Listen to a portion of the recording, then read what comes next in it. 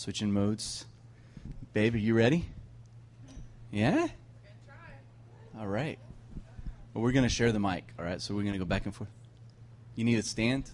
The stool? Yep. You got it, buddy? All right. If you want to open your Bibles to Hebrews chapter 10.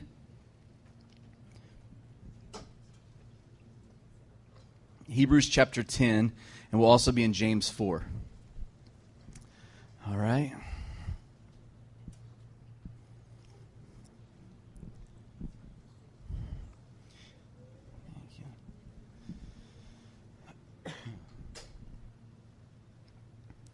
All right, Hebrews 10 and James 4. So we're going to actually read it first off. I want to read this first, and then we'll actually let's pray. Would you pray with me? Would you do this? Would you put your hand on your heart? And there's a thing I like to pray. It's my thing, but I ask that you just pray this with me. Father God, I ask you today to give me a spirit of wisdom and revelation that I may know you better. Amen. And that's really what we want. Like knowledge, revelation, the walk of Christianity, the whole purpose of it is to be in relationship with Him. The whole goal of everything we do is boiled down to only Jesus. Like it's just relationship with Him. And I think we make life very difficult. We complicate it. Why you gotta go and make things so complicated? Yeah, old school, right? Avril Lavigne, right? Canadian rocker. Anyway. Like, who is that? I thought I saw maybe she got saved recently or something. Pretty cool. Anyway, we make things so complicated and we add all this stuff to us, and it's not what God intended for us. And so what happens is when we add things that He didn't intend for us is we don't get to do the things He did intend for us. You okay? I'm going to come out. She's going to sit, but I'm coming out and I'm going to walk in. When we add stuff to our life, when we add things that we feel like we have to do to keep our head above water, when we add these things, it only takes away from our ability to do the things that He really wants us to do. It's like busy work. Don't you hate busy work? Like, I hate just doing it. Like when a teacher would come in and you knew they were just taking the day off and they would hand you a paper and just say, here, do this notebook. Like, come on, man, I'm not doing that. I don't like busy work. Like, this will take me like 10 seconds. I hate busy work. But if it has a purpose to it, there's something different. And I love that Matt said we have a purpose. I think somehow, and we're going to speak to this and we're going to have a conversation. All right? I feel like we've lost the plot for some reason, and we've missed the original intent of who we are as believers. Two very simple things that we're supposed to be. Sons and daughters. Everyone say sons and daughters and witnesses. Like, it literally cannot be boiled down to more simple terms than this is our calling. To be a son and to be a witness. See, the word, we named it Fire Life for a reason. This name has been in my head for years. Like, it's something that I just had in my head. I saw it. Fire Life. Because He's in us for us, but He's on us for others. Would you say that with me? He's in us for us. He's on us for others. Even our little tagline under there says, personal growth, global transformation. In us for us, on us for others. That's in the name Fire Life. The life part is for us. We are to come alive and become sons and daughters that are healthy in our relationship with God. But guess what? It doesn't stop there. We are also called to be the fire. Because we are fire. I'm just going to sing all day. Switchfoot sings a song, we are fire when we come alive. Like, that's us, dude. We are fire. We're supposed to be fire. He said He makes His ministering angels like fire. We're full of fire. So we can't have the fire without the life, but we can't camp out at the life and expect to have the fire.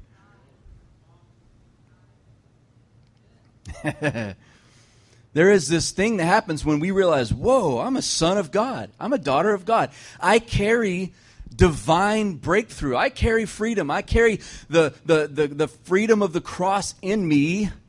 I've got something to give people. That's the automatic connection. When I realize who I am, I need to give this away. If we don't know we're sons and daughters, then we don't ever think about other people. All right. So today, here's a conversation. It's going to be part 1 and part 2. Next week will be part 2. Today is about He's in us for us.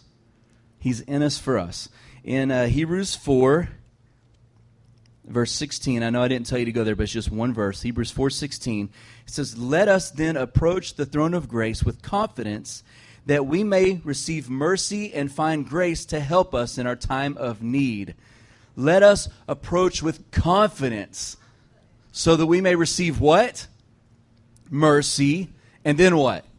Find grace. So mercy is we don't get what we deserve. But then grace comes in and says you find mercy, you don't get what you deserve, but then you also get grace. You get what you don't deserve.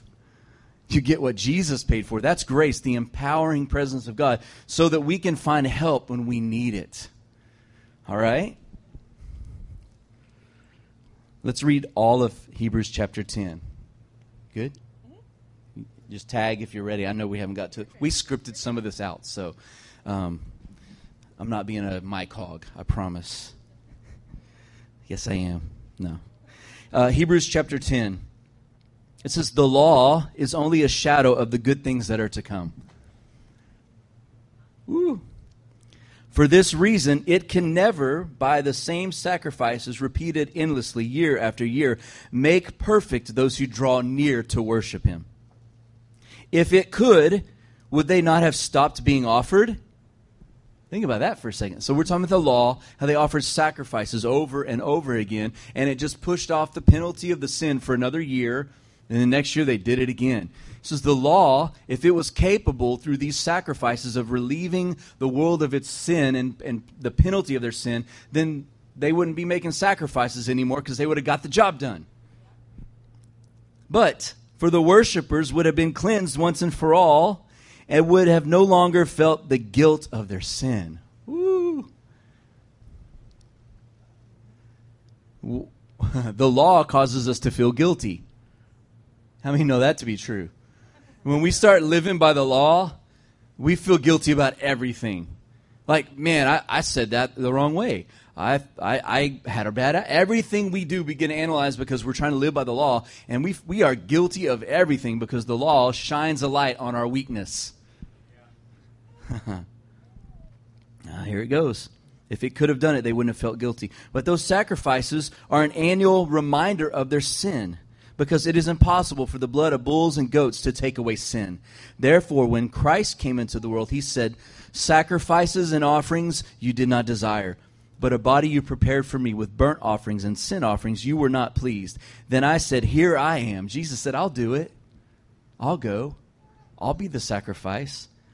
And then it goes on, it says, "It is written about me in the scroll, I have come to do your will, O God." First He said, "Sacrifices and offerings, burnt offerings and sin offerings you did not desire, nor were you pleased with them, although the law required them to be made." Stay with us, all right? Then He said, "Here I am, I have come to do your will." He sets aside the first thing to establish the second thing. Listen to this. Jesus came to fulfill the law so that it can be set aside, so that He can come and establish a new covenant and a new law where our sins are paid for and the guilt that we felt is no longer felt. Yeah. All right, let's keep going. "And by that will we have been made holy through the sacrifice of the body of Christ once and for all." It says we have been made holy through His sacrifice once and for all. Day after day, every priest stands and performs his religious duties. Again and again, he offers the same sacrifices, which can never take away sins. But when this priest, everyone say, this priest.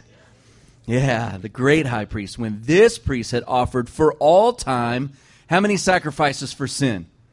One sacrifice for what sin? All sin that has already been committed? You mean sin now that I'm a believer and I sin? Or just for lost? So now that I know better, does it still cover all sin from now to the future since I'm a believer? Do we believe that? Selah. Think about it. You really think about that. But only if I ask for forgiveness, right? That's another sacrifice.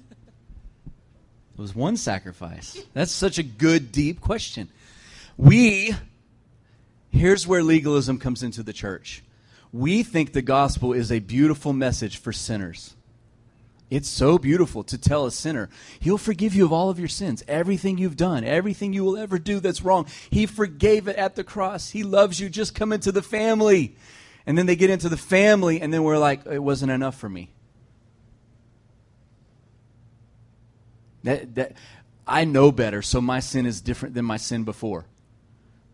No, it's all sin. And guess what? Not just sins from the past. Jesus didn't come and just take care of the sins of everyone that died before he came and died in sin.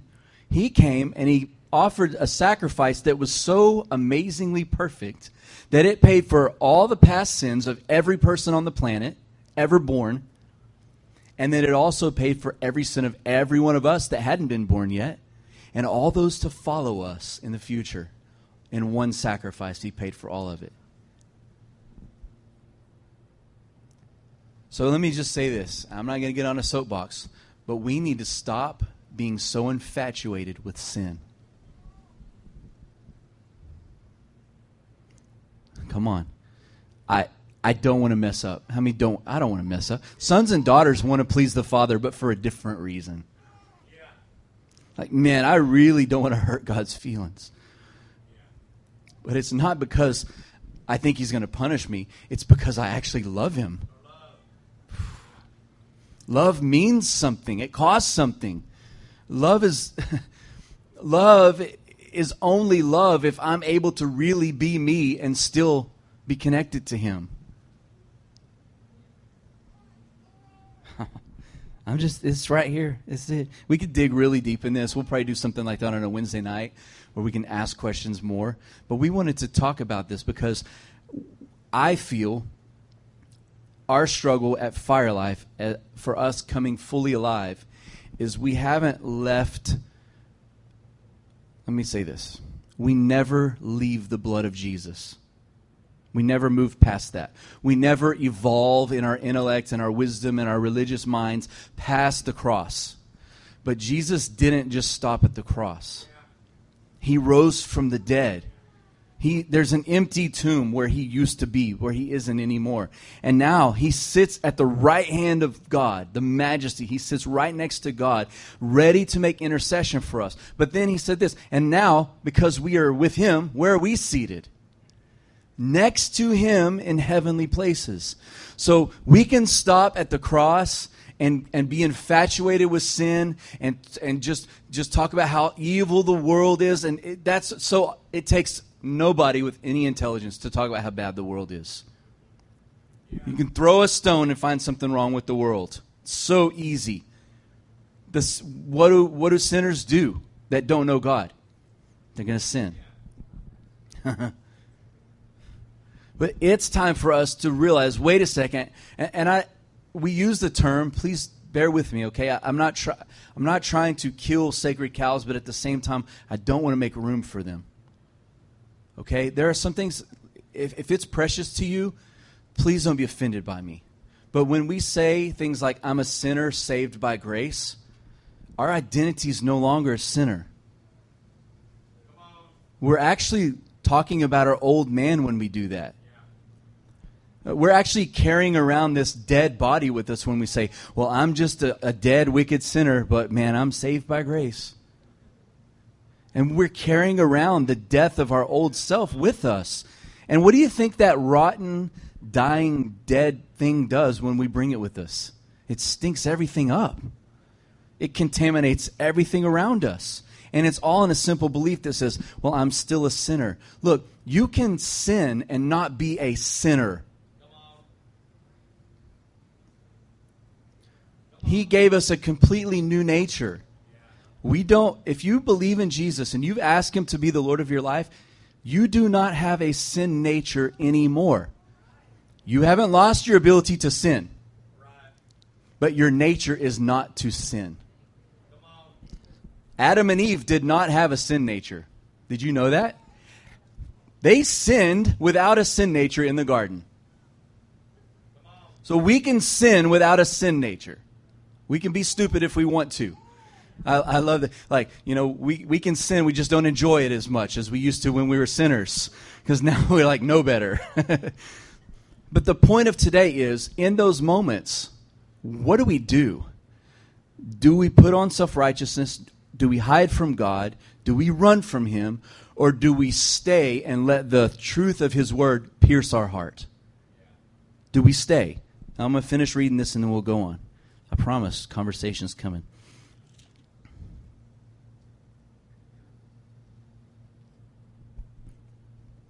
Verse 26, chapter 10. Let's skip to this so you can hear me very clearly. If we deliberately keep on sinning after we have received the knowledge of the truth, then there is no longer a sacrifice left for our sins. Woo! But only a fearful expectation of judgment. Why is the church... Twofold reasons here. We go back to the law and we build a whole new law, but then we keep sinning knowing better, and that sinning when we know better makes us feel guilty because we are guilty. Yeah. We're supposed to feel guilty when we sin. It's not supposed to feel good. Come on.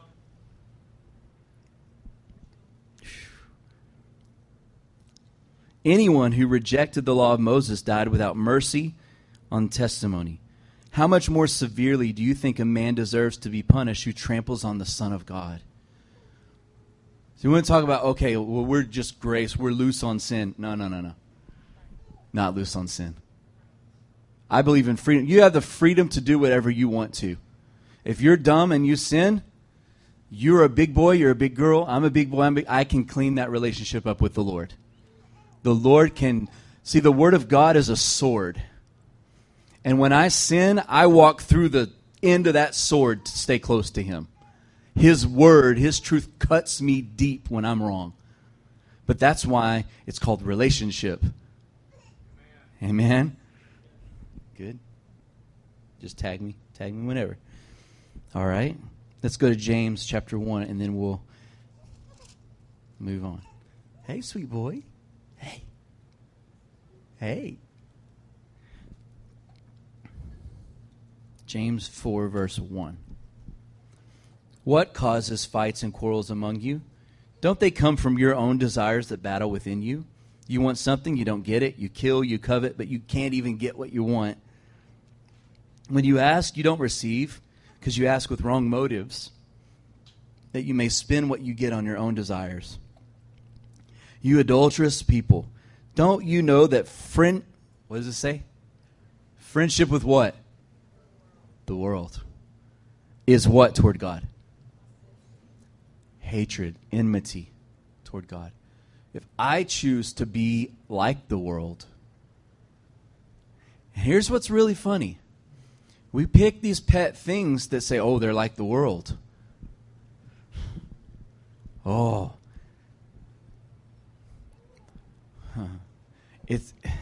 I'm not going to go there yet. Let's keep going. Friendship with the world is hatred toward God. Anyone who chooses to be a friend of the world becomes an enemy to God. Or do you think the Scripture says without reason? What's the point? God's not angry. He's jealous for us. Yeah. We even sing it. He is jealous for me. He loves like a hurricane. Wow, that's about right. Oh, He loves fiercely. He's jealous. When I choose to sin knowing better, and I choose to be a friend of the world and I turn my back on Him, He's jealous for my love and my affection. He's not jealous because of the things I do or don't do. He's jealous for where I pour my affection. Come on, listen to this. He's not jealous if I choose to do a thing that's on the list that we call sin or we think is sin. He's jealous because we are pouring our affection towards something that's not Him. And He's jealous for us. And it says, God opposes the proud, but gives more grace to the humble. Submit yourselves to God. Resist the devil, and he will flee from you. Go back to Hebrews 10 real quick. Verse 38. But my righteous ones will live by faith. Everyone say faith. And then it says, and if he shrinks back, I will not be pleased with him. But we are not of those who shrink back and are destroyed, but we are those who believe and are saved. Ready? So what's the point? We want to become Fire Life Church. We want everyone here to come alive. You want to talk? You know, I was just thinking, well, several things, pondering, but you know, I was thinking back to just conversations that I've had with the Lord and the things that he's always asked of me. You know, I honestly was trying to figure out or trying to think of times where he's asked me to stop doing something. And I personally, not that I do everything right, I know I don't, but I really don't have a lot of conversations like that with the Lord. A lot of the things the Lord has asked of me was just be with me. You know, for me just to be with him. Just spend time with me. And it's always concerning other people, like sharing love, giving a word. It's always others. It's be with me, and it really is about others. It's very rarely, I mean, honestly, I don't even know that the Lord was talking to me back right when I came back to him to stop smoking. That was something I wanted to stop. I don't even know that the Lord was saying, stop smoking, stop, you know, you need to stop doing this. It was me pleading with him for help to break that addiction from me. It's so rare, yet, I mean, can y'all relate to that? Do you feel like you have a lot of, like, does the Lord come to you and say, you need to stop doing this, doing this? Like, that doesn't happen to me. Does that happen to y'all? It's really about just spend time with me. Yeah. Yeah, go ahead. If he did come and say, hey, stop doing something, where do I get the power to stop? Like, I can do this on my own. Oh, so usually the voice that says stop this thing or that thing and you need to clean up is usually the enemy trying to get us off of topic and to focus on the behavioral thing instead of I don't love him right now. Now, if I will fix the love, all the other stuff will take care of itself. It's a kingdom principle. Seek first the kingdom of God and what? What? His what? Righteousness. And then what? Everything else is added. How does that happen? Seeking him. So when we love him, like we sing, turn your eyes on Jesus. And what will happen? The things of earth will, we know this. We know it. It's a true principle. When I really am connected and turned toward him properly, man, all those things that behaviorally look ugly and look like sin and people can see and it's ugly, man, he takes care of that in our love. Yeah. Yeah, she's like, that's it. So can you burn for him? Like really burn for him. I mean, I'm serious. Like I feel like we've been pastoring almost 10 years now, and I've never fully had a church that burnt for him the way I saw it in my mind. Never. We'd have times of it. We'd have seasons. We'd have people, and like she said, individual freedom, but corporate freedom, corporate breakthrough, corporate fire. It's always like we're trying to fight for it. And I felt like it was really important when we start with he's in us for us. And if we will all become great lovers of God, like what did Jesus say? This is how they will know you're my disciples. You obey all the commandments. You go to church every Sunday and pay your tithes and you witness and you do. He didn't say any of that. How did he say they will know that you're my disciples? Two things he said. By your love for each other, and you obey me. Very simple. And I don't know how else to turn a whole church, a whole group of people into Fire Life unless everyone takes an individual responsibility to become Fire Life. I feel like for me to try to get you to be Fire Life is manipulative. That's how I think. That's how I feel. I'm very different than a lot of leaders. I'm not a tell you what to do kind of a leader. I'm just not. If I need to, I will. But I'm like, there's pretty smart people I'm around. Like they're big boys and girls. They're adults. They don't need me to show them the way. So I take a little bit more of a hands-off approach, and sometimes that's not a good thing. But in this case, I think it would be disobedience for me to grab you by the hair and say, you're going to be Fire Life. You have to take personal responsibility. It's on you. I'm not responsible for how many people go to the church here. We're all responsible individually. Anything?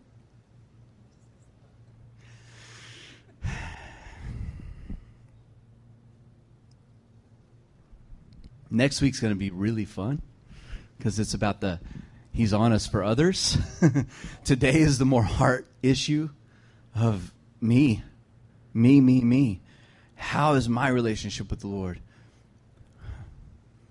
I love one of the great revivalists said, you want revival? Just set yourself on fire and everyone around will come and watch you burn. You do it. When I was a youth group, I remember Curtis Tucker told us to draw a circle and get in the middle and pray and have revival, and then God will bring revival to the whole church. The key is the circle. The prayer closet. Dust the prayer closet off. Come on. But not without the heart connection. I mean, if you have to do it until you feel it, go ahead. Pray until something happens, right? Push. Pray until something happens.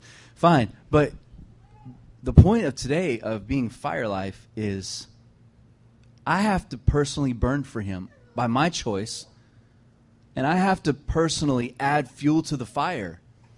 Like, it's God's responsibility to keep fire on the altar. Do you believe that? God brings the fire to the sacrifice on the altar. How many believe that to be true?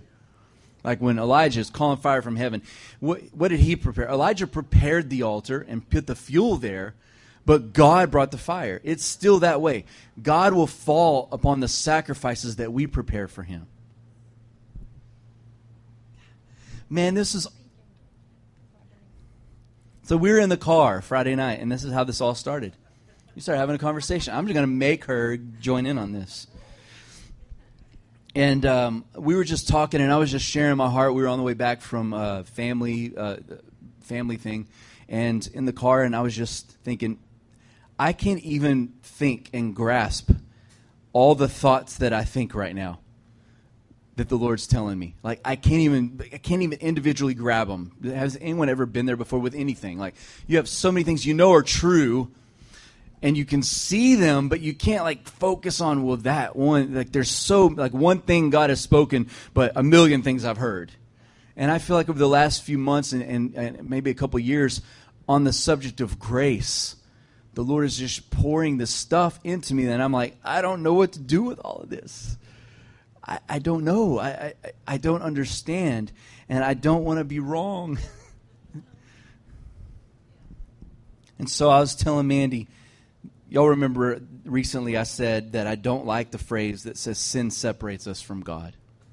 I don't like it because I don't think that it's true. I don't think that it's biblical. Because if sin separated God and us, then no one could ever find God. Like, it would be impossible. And my conviction is when I try to push Him away, He's relentless and comes closer. He comes closer. So we're having this conversation, and you gonna go with it? You're not. I'll just read the script then. We say the right words. We say God doesn't separate Himself from us. And then we say we separate ourselves from Him as if we're that powerful. Oh, God, I just don't like you. I'm going to push you away. I love it when I try to kiss Levi and he doesn't want me to. I'm like, all right, buddy, I'm coming in more. You don't want this right now. So we like to say, well, God doesn't separate himself from us. No, he doesn't do that. He doesn't. We separate ourselves from God. But our practice is that he's so disgusted with us that his love is turned on or off. And the only way we can feel his love and get back to it is if we clean up our ugliness really quick and then come down prepared to see him. Like, hold on, I got to go wash up. And I'm going to go upstairs and add some makeup. And I'm going to clean up. And then I will come down and I will present myself to the Lord. And he will be like, all right, good. And that's not it at all. And so we were just having this discussion. And Mandy said, what's the purpose of the statement that God doesn't separate himself from us? And so this is it. We believe that punishment is supposed to come in when we sin. We believe that there's something is supposed to happen to us because we sin. And that's complete fear, and that's not love. If perfect love drives out all fear. I'm going to say that with me. Perfect love drives out all fear. Why? And it goes on to say, because fear is connected to punishment. And anyone who's fearful is not perfected in their love. So if perfect love drives out fear, then what does fear do? Drives out love. So we have this statement that we say in church, and again, Mandy made a really good point. We're great with this message for sinners, but we get really nervous when we preach this message to believers because we're not supposed to do this stuff anymore. How many had a perfect week? Anybody? No, I didn't think so. So what's the point? It's not to try harder.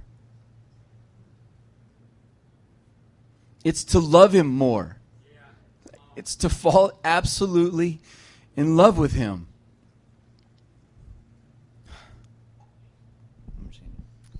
Yeah, I was just thinking, even the world, I don't know if we've conditioned them to think this way or what it is, but apparently, you hear people say all the time that there's hypocrites in church. Like, I went to church and someone hurt me, and so I'm not going back to church or whatever, as if as if church is a body of believers who are perfect. And I don't know how this thinking has crept into the world even. I don't know if it came from us or what, but, I always like to think of, it really is like a hospital. I mean, there are people that are coming that don't know the Lord, but there's also us who, we're not all healthy and whole. We have mess. We have stuff that the Lord is just through his love and his loving kindness working things out. And, yeah. I think it's really important that we begin to even just view this place differently, view, church differently. We are the church, but, not to even expect from one another, perfection, because yes, the Lord says, be holy as I am holy. And so I think that's where the conversation comes in, is because obviously you don't look like the world. The word says you're not supposed to look like the world. Love looks like something, right? So our lives are supposed to look different. But at the same time, we don't throw out grace and mercy or, for one another. You don't throw that out. We don't arrive to this place of perfection. And we don't need to, we're not called to judge one another. And so I know my heart is that we would encourage one another in doing good deeds and loving him and loving one another, us growing in that. If we could just love God and love one another, I think there'd be a revival. If we could just grow in that, yeah. Good? Everybody good? All right. It takes great love, humility, and trust to keep loving and being loved on by someone when we fail.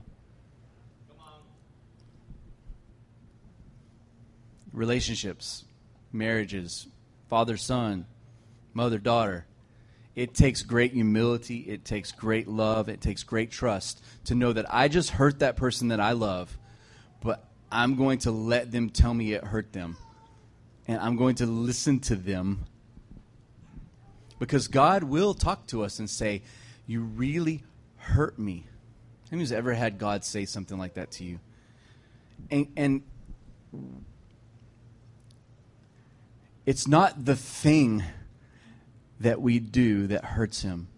It's putting our love and our affection for another thing above our love for him.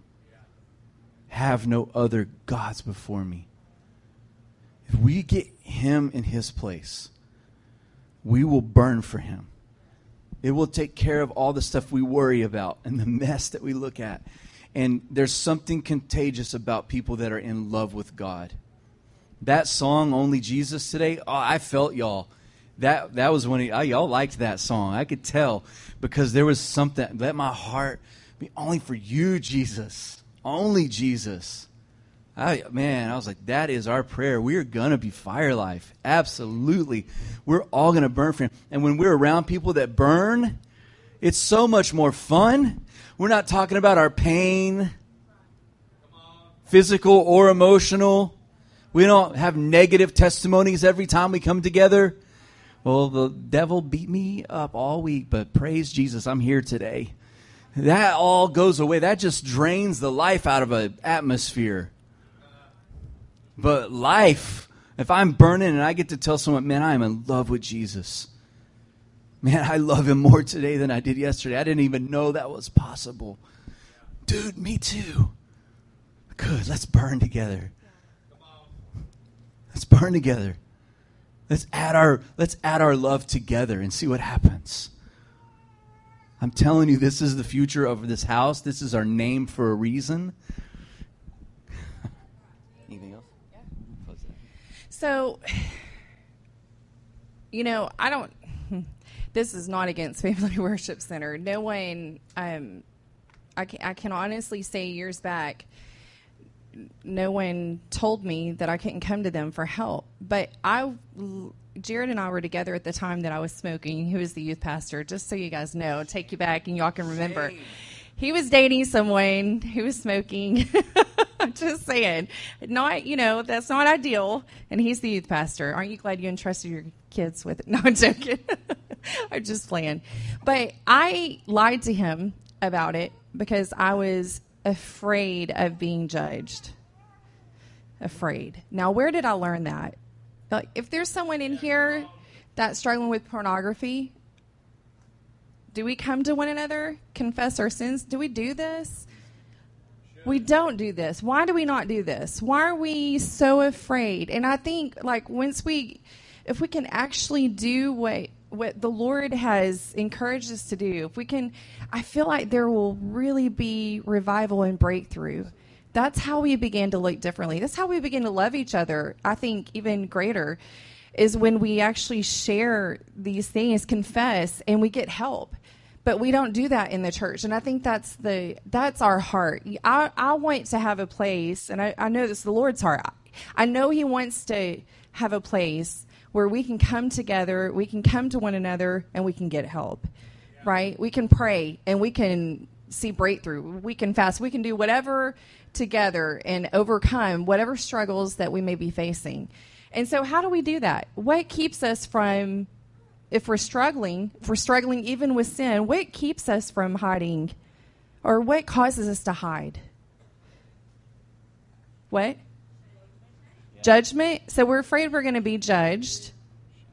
Shame and guilt because we're afraid we're going to be judged. Do you feel like, I just want to say, do you feel like you love if you struggle with pornography or if you struggle with, I'm just throwing that out there. I'm just going to keep using that example. Do you feel like that you can love the Lord also? Are we afraid that maybe, do you believe that you could love the Lord and still struggle with something like that? Or choose the sin like that? Yes? So then what are we afraid of? Rejection. Afraid of being rejected? And judged. Rejected and judged. But, okay, so raise your hand if you're without sin. Whatever. The pastor's son, of course. Oh, so my husband wants to jump in. Now raise your hand if when God looks at you, he sees someone who is without sin. Isn't it more important what God thinks than what we think? And if there is a sin that we have in our life that is killing us, remember, God hates sin because it hurts us. It destroys us. It kills us slowly. So he hates it because it's hurting his sons and daughters. So if we have a sin that is killing us from the inside out and it has shame attached to it, if it's pornography, you should feel a little bit of shame because men won't change unless there's pain attached to it. No pain, no gain. That's a man statement, right, men? Ugh. And men won't really change unless the pain is enough to say, I have to change. So if you're struggling with something, it's okay. And us men, we want to feel the right amount of embarrassment for that thing. Godly sorrow for that thing. Pain. Because without it, we won't change. Godly sorrow brings repentance.